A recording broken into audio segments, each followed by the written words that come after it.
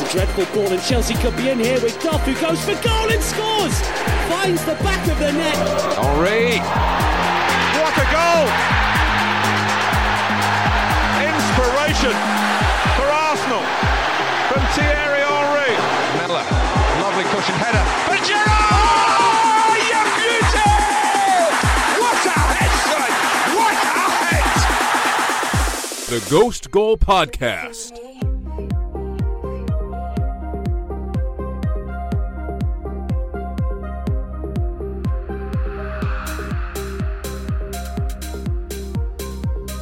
Chelsea and Norwich kicked off the weekend with a goal fiesta. The Blues and the Canaries went back and forth in 10. Tammy Abraham was able to get his second goal of the game and bag the winner. Timo Pukki, though, scoring his fifth goal of the Premier League so far, 3 games in.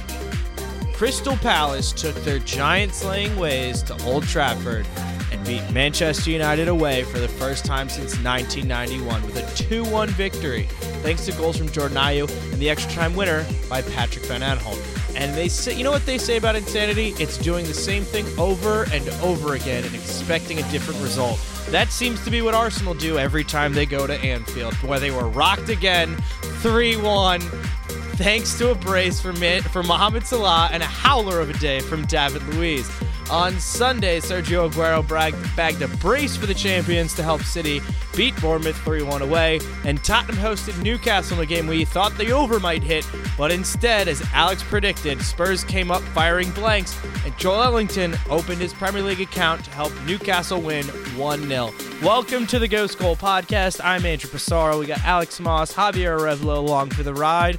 How we doing, fellas? Good, pretty good. Can't complain. Chelsea's back. First positive weekend for Chelsea this season. I mean, positive in the sense that you gained ground on Leicester and Bournemouth, and we didn't gain ground on Leicester. They won too. Because I was going to say the relegation teams, they definitely gained ground on you. Newcastle, Palace got big wins, and you're going to be in and around them all this of those season, teams. So, Javier, seeing as all those teams won, none of them gained ground on any of them because they all got the same exact result. You shouldn't even be happy that Chelsea had that good of a weekend. It was a must-win game. You would have fallen deep into the relegation zone if you guys hadn't won it. So you'd be down. You'd be down there with Watford. We don't look at the table. We don't look at the table until 10 games in, at the very earliest. Yeah, relegation zone of 3 games in is like this. That's what happens when Arsenal wins their first 2 games of the season and squeak by Bournemouth, and they think that they're hot shit for a hot second, and there was no crashing. There was absolutely zero crashing. There was a lot of crashing. Very happy with. We'll get to it soon. Is that where we're starting? You're happy with that performance? Are we starting just off the bat? You're happy with that performance? All right, let's do it. That's the biggest game of the weekend. How the hell are you happy about that performance? Unai Emery got everything wrong and set your team up for failure from the get-go. Okay, fine. I already did start, just like Liverpool started like 5 minutes into that game before Arsenal decided they wanted to start. All right, well, I think, number one, that... intro the result real quick, Andrew. Okay, so Liverpool won 3-1. Like I called, over 3.5 goals. That hit Thank you, again. Lucas Torreira. We could thank Arsenal for something. Honestly, I was out watching this game at a bar, and Lucas Torreira scored, and I jumped out of my seat just as hard as I did when Mohamed Salah scored the third goal. I was like, let's fucking go, the over hit. And then I'm wearing my Firmino kit, and everyone's like looking around. It's like some other old Liverpool fan is just sitting in the corner, like red faced, like Irish as hell. He's just sitting there like, that guy's an absolute shame upon his club. Well, to be fair, I blame the bartender who gave me free shots after the first 2 that'll goals. do it. Yeah, I had 2 mimosas and 2 shots of tequila during that game, and then did a third one after they won the game. So, yeah, we were liquored up well on Saturday afternoon. But yeah, 3-1. My tip in the 41st, a Salah penalty in the 49th. Salah scoring one of my favorite Salah goals in the 58th minute, and Lucas Torreira in the 85th to make it look respectable, but not really for Arsenal. And that was all she wrote. Can I counter real quick before because I'm just going to say what I already know Javier is going to say. I think compared to the past seasons, it honestly wasn't as bad of a performance as you're making it out to be. I'll grant you that. Like the previous year, was it 5-1, and the year before that 4-0, and that was like the second or third game of the season too, at Anfield, where all of Arsenal's players hadn't come back. Those were far more embarrassing than this felt. Like, this felt like Arsenal had just kind of messed up the system. Unai had messed up the system, like you mentioned, Andrew, and that the game just got away from them because Liverpool were just, at it for the vast majority of up until like the mid second half, when they were pretty much like home and clear. So yeah, Arsenal could have done better for sure. Like, it's not like a performance like without any sort of criticism, as we'll get on to David Luiz, I'm sure, in a little bit. But it's not like a backbreaker like those other results felt like. It was for me. Well, no, I'm just saying, like, as someone who wants to see Arsenal crash and burn, it didn't feel like they were crashing and burning in that game. It felt like they were just like mildly outclassed. And the thing is like, for a team that had 97 points last year, and for a team that has had such bad away form, to have had the opportunity to have been up 2-0 in the first half, to have really had the two best chances of that first half. I mean, you guys had possession in the first half, but we defended really, really well. I mean, like, Trenton and Robertson were able to play balls in, but I wouldn't say they were that always being headed out, and there was never really any chances created. There was never clear-cut chances. There was never clear-cut chances. But we were pinging stuff in. Exactly. We were pinging stuff in, and Arsenal playing on the low block. We were letting you have that like freedom to which is a dangerous game. I don't think they were letting them have it. I think they probably drilled it in the week before, because I mean, everyone's been talking about the fact that Emery trotted out this like midfield diamond. Who was it? It was Guendouzi, Willock, Xhaka, and Ceballos in midfield, with Pepe and Aubameyang up top. And because they didn't have any like natural wingers like positioned out there to track back and just cover those fullbacks like you would normally do, obviously it was harder for those midfield players, one of those midfield players, to continually get out to those switches to the fullbacks. And Robertson and Alexander-Arnold just find themselves in like acres of space out there. And crossing is a low percentage like a chance creator in terms of like how you want to create the best quality chances. But when you have two of the best crossers in the game, like, it's going to pay off at some point. And eventually got a corner, and what's his name? Alexander-Arnold put in a peach of a ball for Matip to score. So it eventually did come through. It just wasn't as bad as previous years.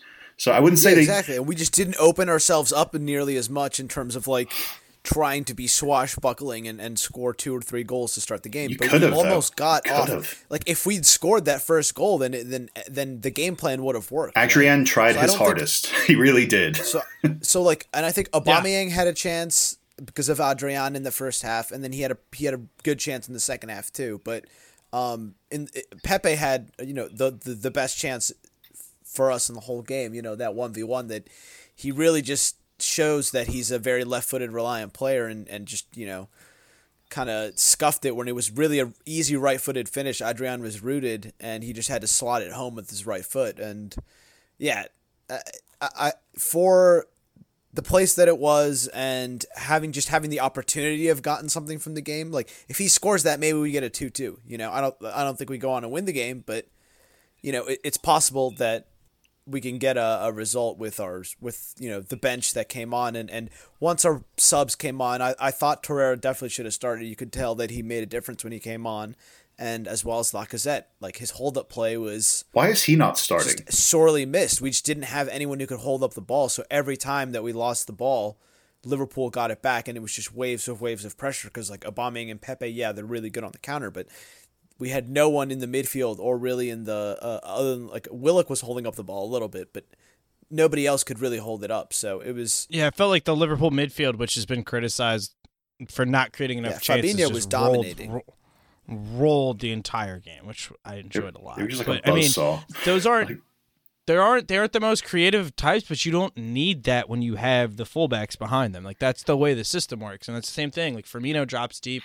It wasn't the cleanest performance against Arsenal, but in terms of not having our goalkeeper, everyone being like the Arsenal backline might actually be able to do some damage. We got through it. You know what I mean? Like, I wasn't stoked to not get another clean sheet. But we didn't actually play the front line that that we should have played. No, definitely just not. Like, what, well, okay. What the fuck were you doing, Emery? So like, that's a big question I have coming out of this. Like, I feel like the excuse, I guess is the best word to use, that's being made for Emery is that he was trying to get like the defensive balance right, and that he and that he left his best defensive midfielder on sure, the bench. but I'm talking more about in terms of leaving Lacazette out because he's obviously Arsenal's. Yeah, but it feels like he's if Arsenal's Laka best had big played, game player. then they wouldn't have been able to pin us back nearly as much. They would have had to like respect the like they were. I mean, Pepe did have really good runs at both Robertson and Van Dijk and like got by them, and I mean that was like exciting to watch. Just having a player that could do that.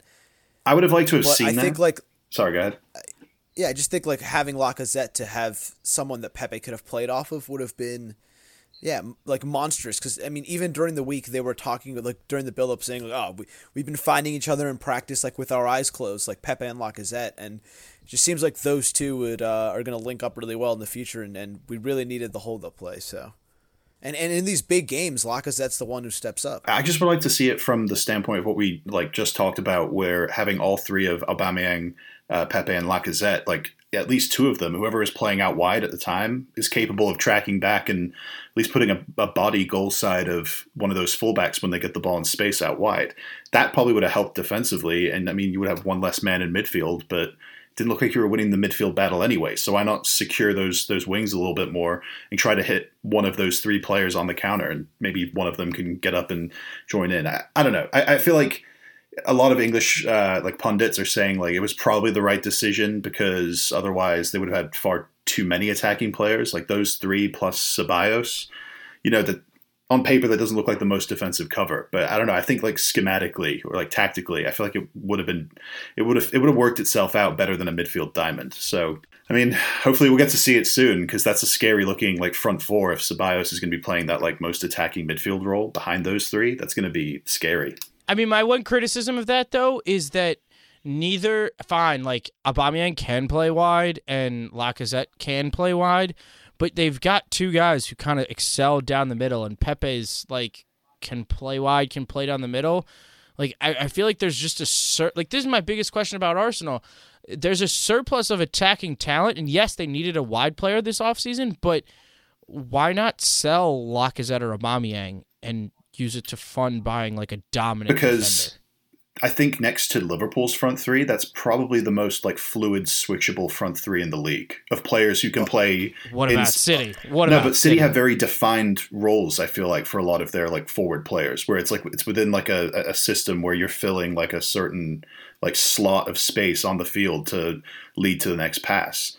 Like you guys are constantly swishing, having Mane come inside and Firmino drop off. Like Arsenal's front three is probably like the best like group of players that can do that also. We just haven't seen it yet. It's more of a hypothetical thing. I'll give you that. I'd still rather just say, Aubameyang is our striker or I'm saying you shouldn't say that because you have a team that does that too, and it's a very great success. I get that. But at the same time, I don't see Lacazette as being the same type of like. Our players are just better. Yeah, I'm not saying who's better and who's not better. I'm saying like for like the players' qualities, it's similar. And I think Arsenal have probably the second best like front three in that specific regard of like switchability and where like all those players can fill those different roles out wide or central. They'll be dangerous no matter what. That's pretty similar to Liverpool's front three for me. I get it. I'd rather.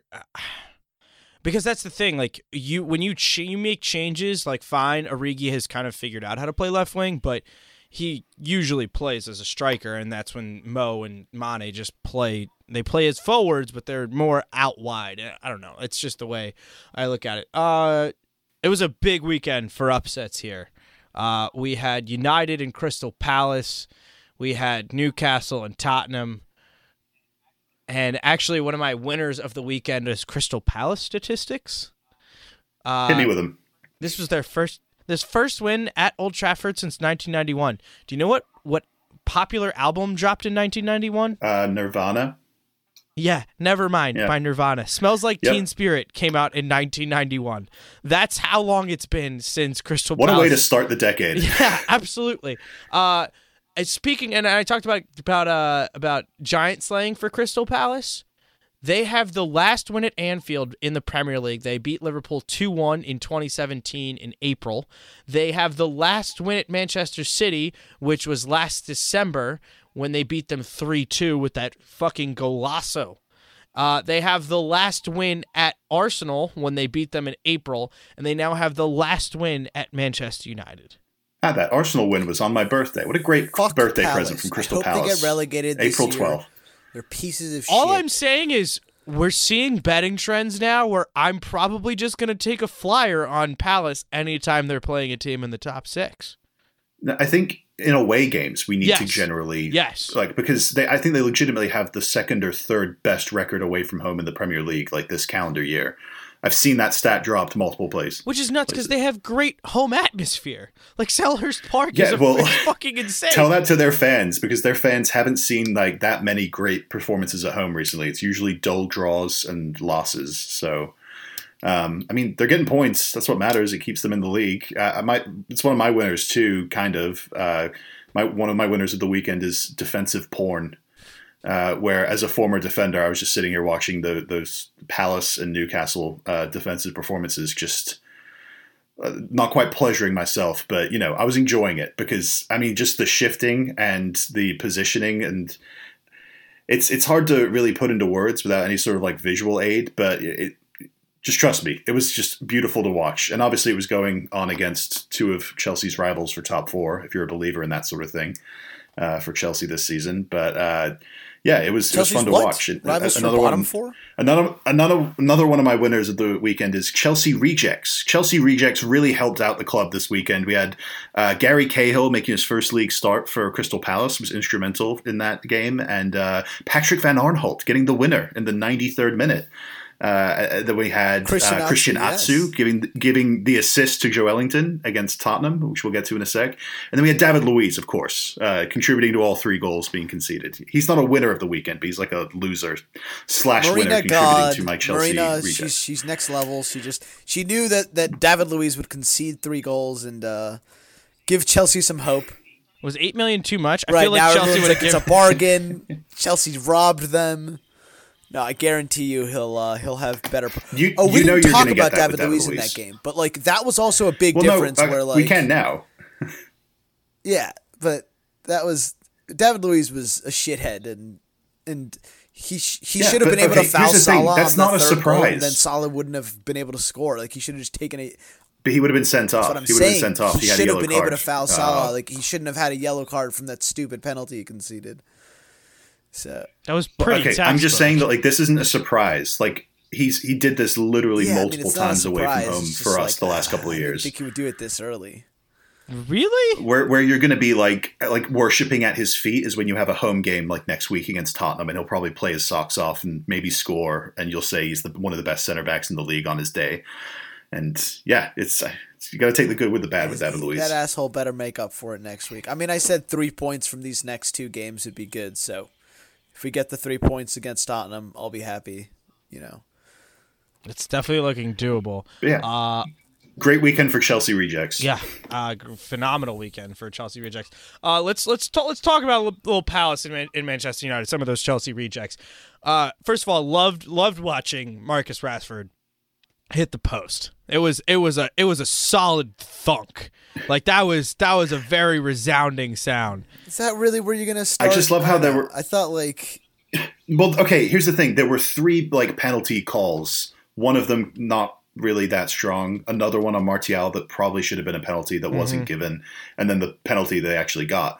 And the whole conversation that we had and other people have had about United coming into this is who's going to be the penalty taker, and it's. Almost like, what's the point of like United's strategy of just trying to win penalties with their pacey wide players if they don't have anyone that they can really rely on to score those penalties? It just kind of seems like it's counterproductive and almost like it's like borderline destructive to like the team spirit where, like that seems to be most of their good chances is them getting into dangerous areas and using their pace out wide to try and force like fouls and get penalties. And what is it, like 1 in each of their first 3 games this season? This year, which is ridiculous. Right, and the Martial one was a pretty strong call. Like, I'm surprised it wasn't given. Yeah. So, I mean, they got to figure it out. I feel like they should still stick with Rashford. And like this conversation about the whole penalty thing probably affected him taking that penalty. Yes, you think? Definitely. Just all of this. He's like, oh shit, I have to score this now because Pogba missed last time, but he missed. I mean, there are really. Alex and I talked about this before we started the pod. Probably this one of like the of teams challenging for attempting to challenge for big things in the Premier League. United are probably the second youngest team next to Chelsea. You look up and down that roster of how many guys who are on the younger side. And, like, I saw people on Twitter getting upset at Daniel James for scoring the equalizer and, like, celebrating for 30 seconds, which it's like you just came to United. You're in the 89th minute, and you score a beautiful curler of a goal to get you back in it. People would be upset of him for not celebrating. Like, I had no... Yeah, I mean, also, what is he, like, 19, 20? Yeah. Yeah, I mean, I feel like that's forgivable. He's 21, but still, they would add it on to extra time. Like, they were... He's a young player in his second ever start for United. Absolutely. I had no problem with that. It was funny, though, because I think it was Pogba who lost the ball that led to the goal for Palace right after that. Yeah. Pogba also, like, it looked like he was sulking after Rashford missed the penalty. Like, it looked like he was just kind of like, he kind of almost like stopped caring. Got the body language doctor over here. Well, also, too, if you're him. Reading the body language. The body language of players is very apparent in games, and you can tell, like, when players just of, it's something that you can't hide. They try to hide, like, what they say or how they, how they react, but like body language is it's something that you can tell on the players, and you could tell, like, after they missed the penalty, they were just all kind of like, "Are you serious? Like another, like again?" Because literally, it's what happened last week where there was they could have won a game again with a penalty, and they didn't. So this is now 2 weeks in a row where this penalty controversy has caused them to not get maximum points. So it's also one of those things where, like, players know what's a big deal and what's not, and they also know what's going to be driven home by the media and all over their Twitter and Instagram all week. And this is definitely, like, they were probably sick and tired of it last week, and now they have to put up with this shit again for another week. They've probably played well enough to, like, have won these first 3 games, but they've only won 1, and that's worrying for me. Like, people are already talking about Ole being gone by Christmas than what they've been doing. This has been pretty good performances for them, and they're not getting maximum points. Like that leaves a lot of room for, like, fuck ups and stuff to happen, and injuries and they're already getting the injuries. Shaw's out for a month, and 1 or 2 key injuries to someone in that front line. Like, Hound's been injury prone. Martial looks like he's got a knock. Yeah, it's just Pogba looks unsettled. I don't know. I think there's a lot of questions right now around United, whereas they could have scored their penalties and won their first 3 games, and we wouldn't be asking these questions. But fine margins. Or you could argue that if you gave people United's first 3 games the week before the season started, and you said they would win 1, lose 1, and draw 1, you could definitely see that in the first 3 games of home Chelsea, at Wolves, home Palace. Like, you think, like, oh, maybe we lose it. Maybe we lose at Wolves. We draw at home to Chelsea, and then we beat Palace in the 3rd game. And if that's the case, then we're talking about them in glowing terms. The main point is it's only 3 games. Like, yeah, it's not ideal, but Palace were really good, and they deserve something from the game. And a win is like an amazing result for them. They hadn't beaten them in the Premier League era at Old Trafford. I think they had a crazy, terrible record against United. For dropping Benteke and Townsend, and trying to go a little bit different with Schlupp, who got the assist, who got the knock on, right? And that was good on Hodgson. He still has me believing that maybe he can keep Palace up. Losers of the week, me for not going in on Palace and saying Palace to win instead of Palace to draw, but oh well. That almost hit. That literally almost hit. It was like 5 minutes away. 5 minutes away from hitting. Both the Watford game and the Southampton game were both, like, they were both at halftime tie games, and that's when I woke up because I had a really late night the night before. I woke up at halftime at 10 o'clock games, and I was watching one of them on Gold, switching back and forth between those two games on Gold until both of my bets didn't hit, which was very disappointing. Let's talk about Tottenham Newcastle, because one of my losers of the week was Pochettino's lineup, because I kind of didn't like the lineup that they played against Newcastle. I felt that either of Eriksen or Lo Celso should have started in this game. You knew Newcastle were going to do the low block. I understand that they played like more of like a bigger... Yeah, but that well? Still, like, you know, how many times have we seen Eriksen break down a low block team for Tottenham? Eriksen, well, okay, so I'm guessing you're alluding to the fact that Eriksen didn't start. Yes. Yeah, I mean... It's clearly because Poch said after the game, like, this is the most unsettled squad he's ever had, and Eriksen's definitely trying to angle for a move out. So that also leads to my loser of the week, which I have as Mike Dean in that reffing that game, who he reffed the Arsenal game, Burnley, and you guys heard me bitch about it the week before, and you know, I even though it led to Tottenham losing this game, like, it's still unreal to me that even with VAR, like, Mike Dean can still affect a game so much, you know, that a referee's like pride, that the ref's pride still comes into play, and that the way that the Premier League is using VAR, they're still allowing the refs to have like full control over the situation, and they can suggest like in that Harry Kane incident, I think it was like a very clear penalty. I don't think that's completely true. I think they have a separate referee. I forget who it was for this game, but they mentioned his name, and it was like Craig Pawson or one of the familiar ones. And they work VAR, and they tell them to look at a decision. They don't give them a choice when it comes back to them. They tell them we have to stop for a check, or they tell them no, it's fine, keep playing. I mean, that's what happened on the. I think that's what happened on the Harry Kane penalty. But the one ultimately that decides if they want to do anything is the referee. I don't think so. You read that? Yes, and the Premier League released today like a bunch of stuff about their VAR, and they basically say like they're not going to overturn any decisions unless it's a clear and obvious error. And they think in the case of that call with Mike Dean, it wasn't a clear and obvious error. But I don't understand how when you look at those replays, like how that wasn't a penalty. Yeah, there was definitely a penalty. It's similar to the Martial one. Like that should have been a penalty also, and then they end up giving the David Luiz one. Because for the exact referee, same thing, the referee himself actually called it. That's why they gave. I think if the referee hadn't given the penalty, VAR wouldn't have gone and given that penalty for David Luiz on Salah. It just would have left it, you know. Because I think they just have a much stricter definition of clear and obvious than other countries, where, you know, we're seeing like every little minor infraction being like called a penalty in Champions League, in Italy, sometimes in France. It's not being implemented the same everywhere. I just don't like the vagueness. I think like obviously it's going to take a while to sort out the kinks, but I think right now it's still up in the air. And I also don't like that. Like, why is Mike Dean still reffing games? Why isn't he stuck in the VAR booth? Like I literally looked at the games this weekend, and Martin Atkinson is reffing the North London derby, and Michael Oliver is not reffing any games this weekend. Michael Oliver's like he's doing VAR reffing. I'm like, why is Michael Oliver doing the VAR ref, and Mike Dean and Martin Atkinson are the ones reffing like big games? It's I don't know. Premier League, you're shit. You guys need to get your shit together. Fire Scooter more.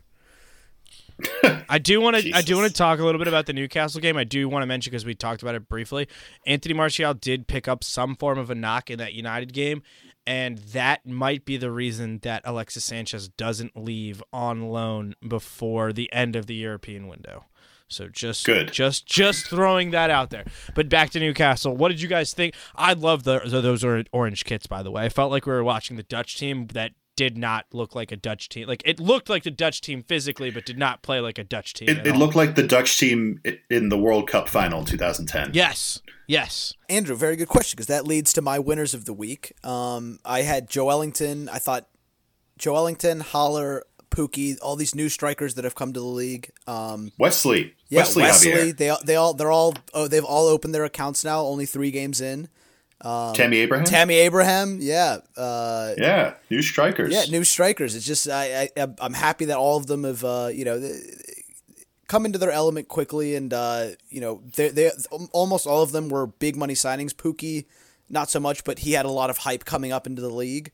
Scored a lot of goals in the championship, and yeah, I mean, he has 5 goals and an assist. Been part of every goal for Norwich. Been amazing. Joe Ellington, he's had some amazing hold up play, and I mean, just was a monster for Newcastle in that whole game. There were times where, like, I mean, his body language is such that, like, he looks like he's got no energy and he's like sapped and dead, and then suddenly he just like will dribble 2 or 3 players and hold up the ball and then or like get a chance off. And yeah, he seems like a great player. And Haller, he's like I mean, Alex has made this comparison to me, but he looks like Giroud-esque out there. He's got some thunder in those boots and some finesse as well. The bicycles. So, yeah, it's exciting time to be a Premier League fan, because even these mid-table teams have got fun and good attacking players, and yeah, it's good. It's good that we have a lot of good new attacking talent in the league, and it doesn't look like back to the Newcastle game and Palace and all this. It doesn't look like anyone's like bang on to go down. I mean, Sheffield's gotten a win. I know Watford hasn't gotten a win yet, but it doesn't look like anyone's. I know we're only 3 games in, but usually it takes longer for somebody to not get a win, or somebody looks really bad in the first few games. It doesn't look like anyone's really bad. What, like Watford? Yeah, or like Brighton or someone. It looks like someone's gonna be having an atrocious time, but no one's gonna be awful. We know Watford aren't gonna be like in the relegation zone, I don't think, but exciting times to be a Premier League fan. I'm still not, as much as I mentioned the defensive porn that performance provided from Newcastle, I'm still not completely sold on Steve Bruce. No, definitely not. Yeah, I need to see it for a string of games, and I think they have some tough fixtures coming up. So, yeah, I'm going to be on the wait-and-see camp. I'm still not positive about Steve Bruce, though that does kind of segue into my losers of the week. I think I gave Steve Bruce as the manager most likely to be fired first before the season. Javi Gracia has really given him a run for his money, though, because we know how trigger-happy Watford like to be with their managers. I kind of imagine that if this kind of continues for Watford, that he's not really going to be given any sort of wiggle room. He's not going to be given. I don't think he'll be given that much of a chance to dig his way out of it, because they didn't Watford's really give him much goal, money this summer. I don't think they're backing him too much. I think they're not like. I mean, they just gave him an extension when they were playing well last year, and they were up in 7th. Yeah, you're right. But then they've had some of the worst form in the league ever since they qualified for that FA Cup final. Like, to finish the league season last year, I don't think they won and lost the majority of their games. And ended up in 11th or 12th or something after being in that hunt for 7th place. So, and since then, they've obviously lost 3 games and conceded the most goals in the league in that time. So, again, only 3 games. I'm sure they can turn it around, but being a Watford manager and being in this position is not ideal. So, keep an eye out for their future performances to see if Javi Gracia gets the sack anytime soon. One last game that we do have to mention, and it's another great stat from the weekend. Kevin De Bruyne becoming the fastest player to 50 assists in Premier League history with 123 appearances, as Manchester City beat Bournemouth 3-1 away. Aguero, like I said, with 2 goals, Sterling with a goal, and Harry Wilson with a Harry Wilson on-brand free kick, which apparently totally plays in the Premier League. But I want to talk about. He definitely was thinking to himself, like, I'm helping Liverpool right now. We're gonna win the league. He's definitely like thinking that to himself when he scored. He celebrated it like he won the league. But it was his first ever Premier League goal. Like, no, didn't he score? He scored last week against Villa. Did he? Yeah, he scored. Yeah, so his second Premier League. They beat them 3-1. Yeah, he scored a banger. He scored like a screamer last week. Harry Wilson only scores screamers, Javier. Yeah, that's all he knows. Welcome to the Harry Wilson show. Somehow Andrew missed the Harry Wilson screamer from last week. Wow. I definitely feel like I would have known about that. That's weird. Yeah, I mean, it was a 10 a.m. game. There were a bunch of other games going on at the same time. You know what it was? I was watching the Liverpool game at the same time, and then I probably didn't watch the Bournemouth highlights the next day because there was just a bunch of things going on. Yeah, but this is what I wanted to talk. Anyways, I wanted to talk about. We wanted to talk about Kevin De Bruyne reaching 50 assists in 123 appearances. He was really good again this game. I don't think he was like as good as the game before, but yeah. Well, can we talk about the assist itself? Kind of unintentional. Like, the guy is so good that even his scuffed shots end up as assists. Yeah, he got lucky with the assist, and he did not get lucky. I think he just knew to put it into a dangerous area, but like, he was trying to shoot, but he knew just to get it towards Aguero. And the finish by Aguero was amazing. He just like cushioned it perfectly and then just slotted it bottom left, like right into the side netting. Yeah, Aguero scored in his first 3 games. I think that's the first City player to do that in like apparently in decades. So yeah, Aguero, he's pretty good. The question is still, will he be able Is to he going to win the Golden Boot this year? That's the yeah. question, right? It's literally what I was about to say. But Bournemouth, the record against City continues. They have 0 wins, 0 draws, and 9 losses against Manchester City all time. So if there's one matchup that's lopsided in its history, it's this is the most lopsided matchup in Premier League history. I don't know about that, man. No, I'm saying there's no other team. There's no other team that has never gotten a point. Bournemouth have never gotten a point. I think in a sample of 5 or more games, and like more than 2 seasons, there's never been a team that's gotten like no points from a team. And this is now 4.5 years. Bournemouth has not gotten 1 point against Manchester City. Eddie Howe must not look forward to that fixture on the calendar. It's okay. He makes up for it against Chelsea. Yeah. I still rate him very highly. There's a lot of managers who don't do well against Pep Guardiola and his treasure trove of elite footballers. So I'm not gonna slight him too much on that one. So that about wraps it up. We kind of hit on everything. We didn't really listen. I'm gonna allow us the pass on talking about Frank Lampard's first Premier League win for Chelsea because. Just like I said, it was 3 games for a bunch of other results. It's only been 3 games for Chelsea, and we've got a home game against Sheffield United next week that I hope we don't mess up. So after that one, assuming that's a home win, the first home win of the season, then I'll get into my my Chelsea stuff. I feel like another team we need to look out for might be the Villa, who got a big win against Everton on Friday afternoon. Which we still think they're getting relegated. And Everton are a little bit of trouble. It looks like their midfielder Gabin, their new midfield signing for $35 million, he's out for 12 weeks, which means that when he's back, it's probably not going to be another month or 2 before he even gets into the team. So that's like top 6 is on the menu, boys. Yeah, people who were trying to call them as dark horses and everything, and that they were going to pass Chelsea. Yeah, they're probably going to be mid-table this year. Fabian Delph is like, it's my time to shine. I'm the star. Fabian Delph, Morgan Schneiderlin midfield. Well, Andre Gomez. Oh, yeah. None of the... Tom Davies. None of the... Andre Gomes has not excited me since that one season he had at Valencia, which got him the 40 million euro deal to Barcelona, where he did He looked pretty good at the tail end of last season when Everton was getting a bunch of clean sheets and playing really well. They beat us, Arsenal, United at home. He looked good in those games. He's to me though, he's a streaky player. Like he goes on runs where he's really good, and then also I feel like he's really an Everton player. Idrissa Gueye in the midfield next to him. And definitely. That's going to be something that's going to make him probably look a lot more exposed than he was last year. Yep.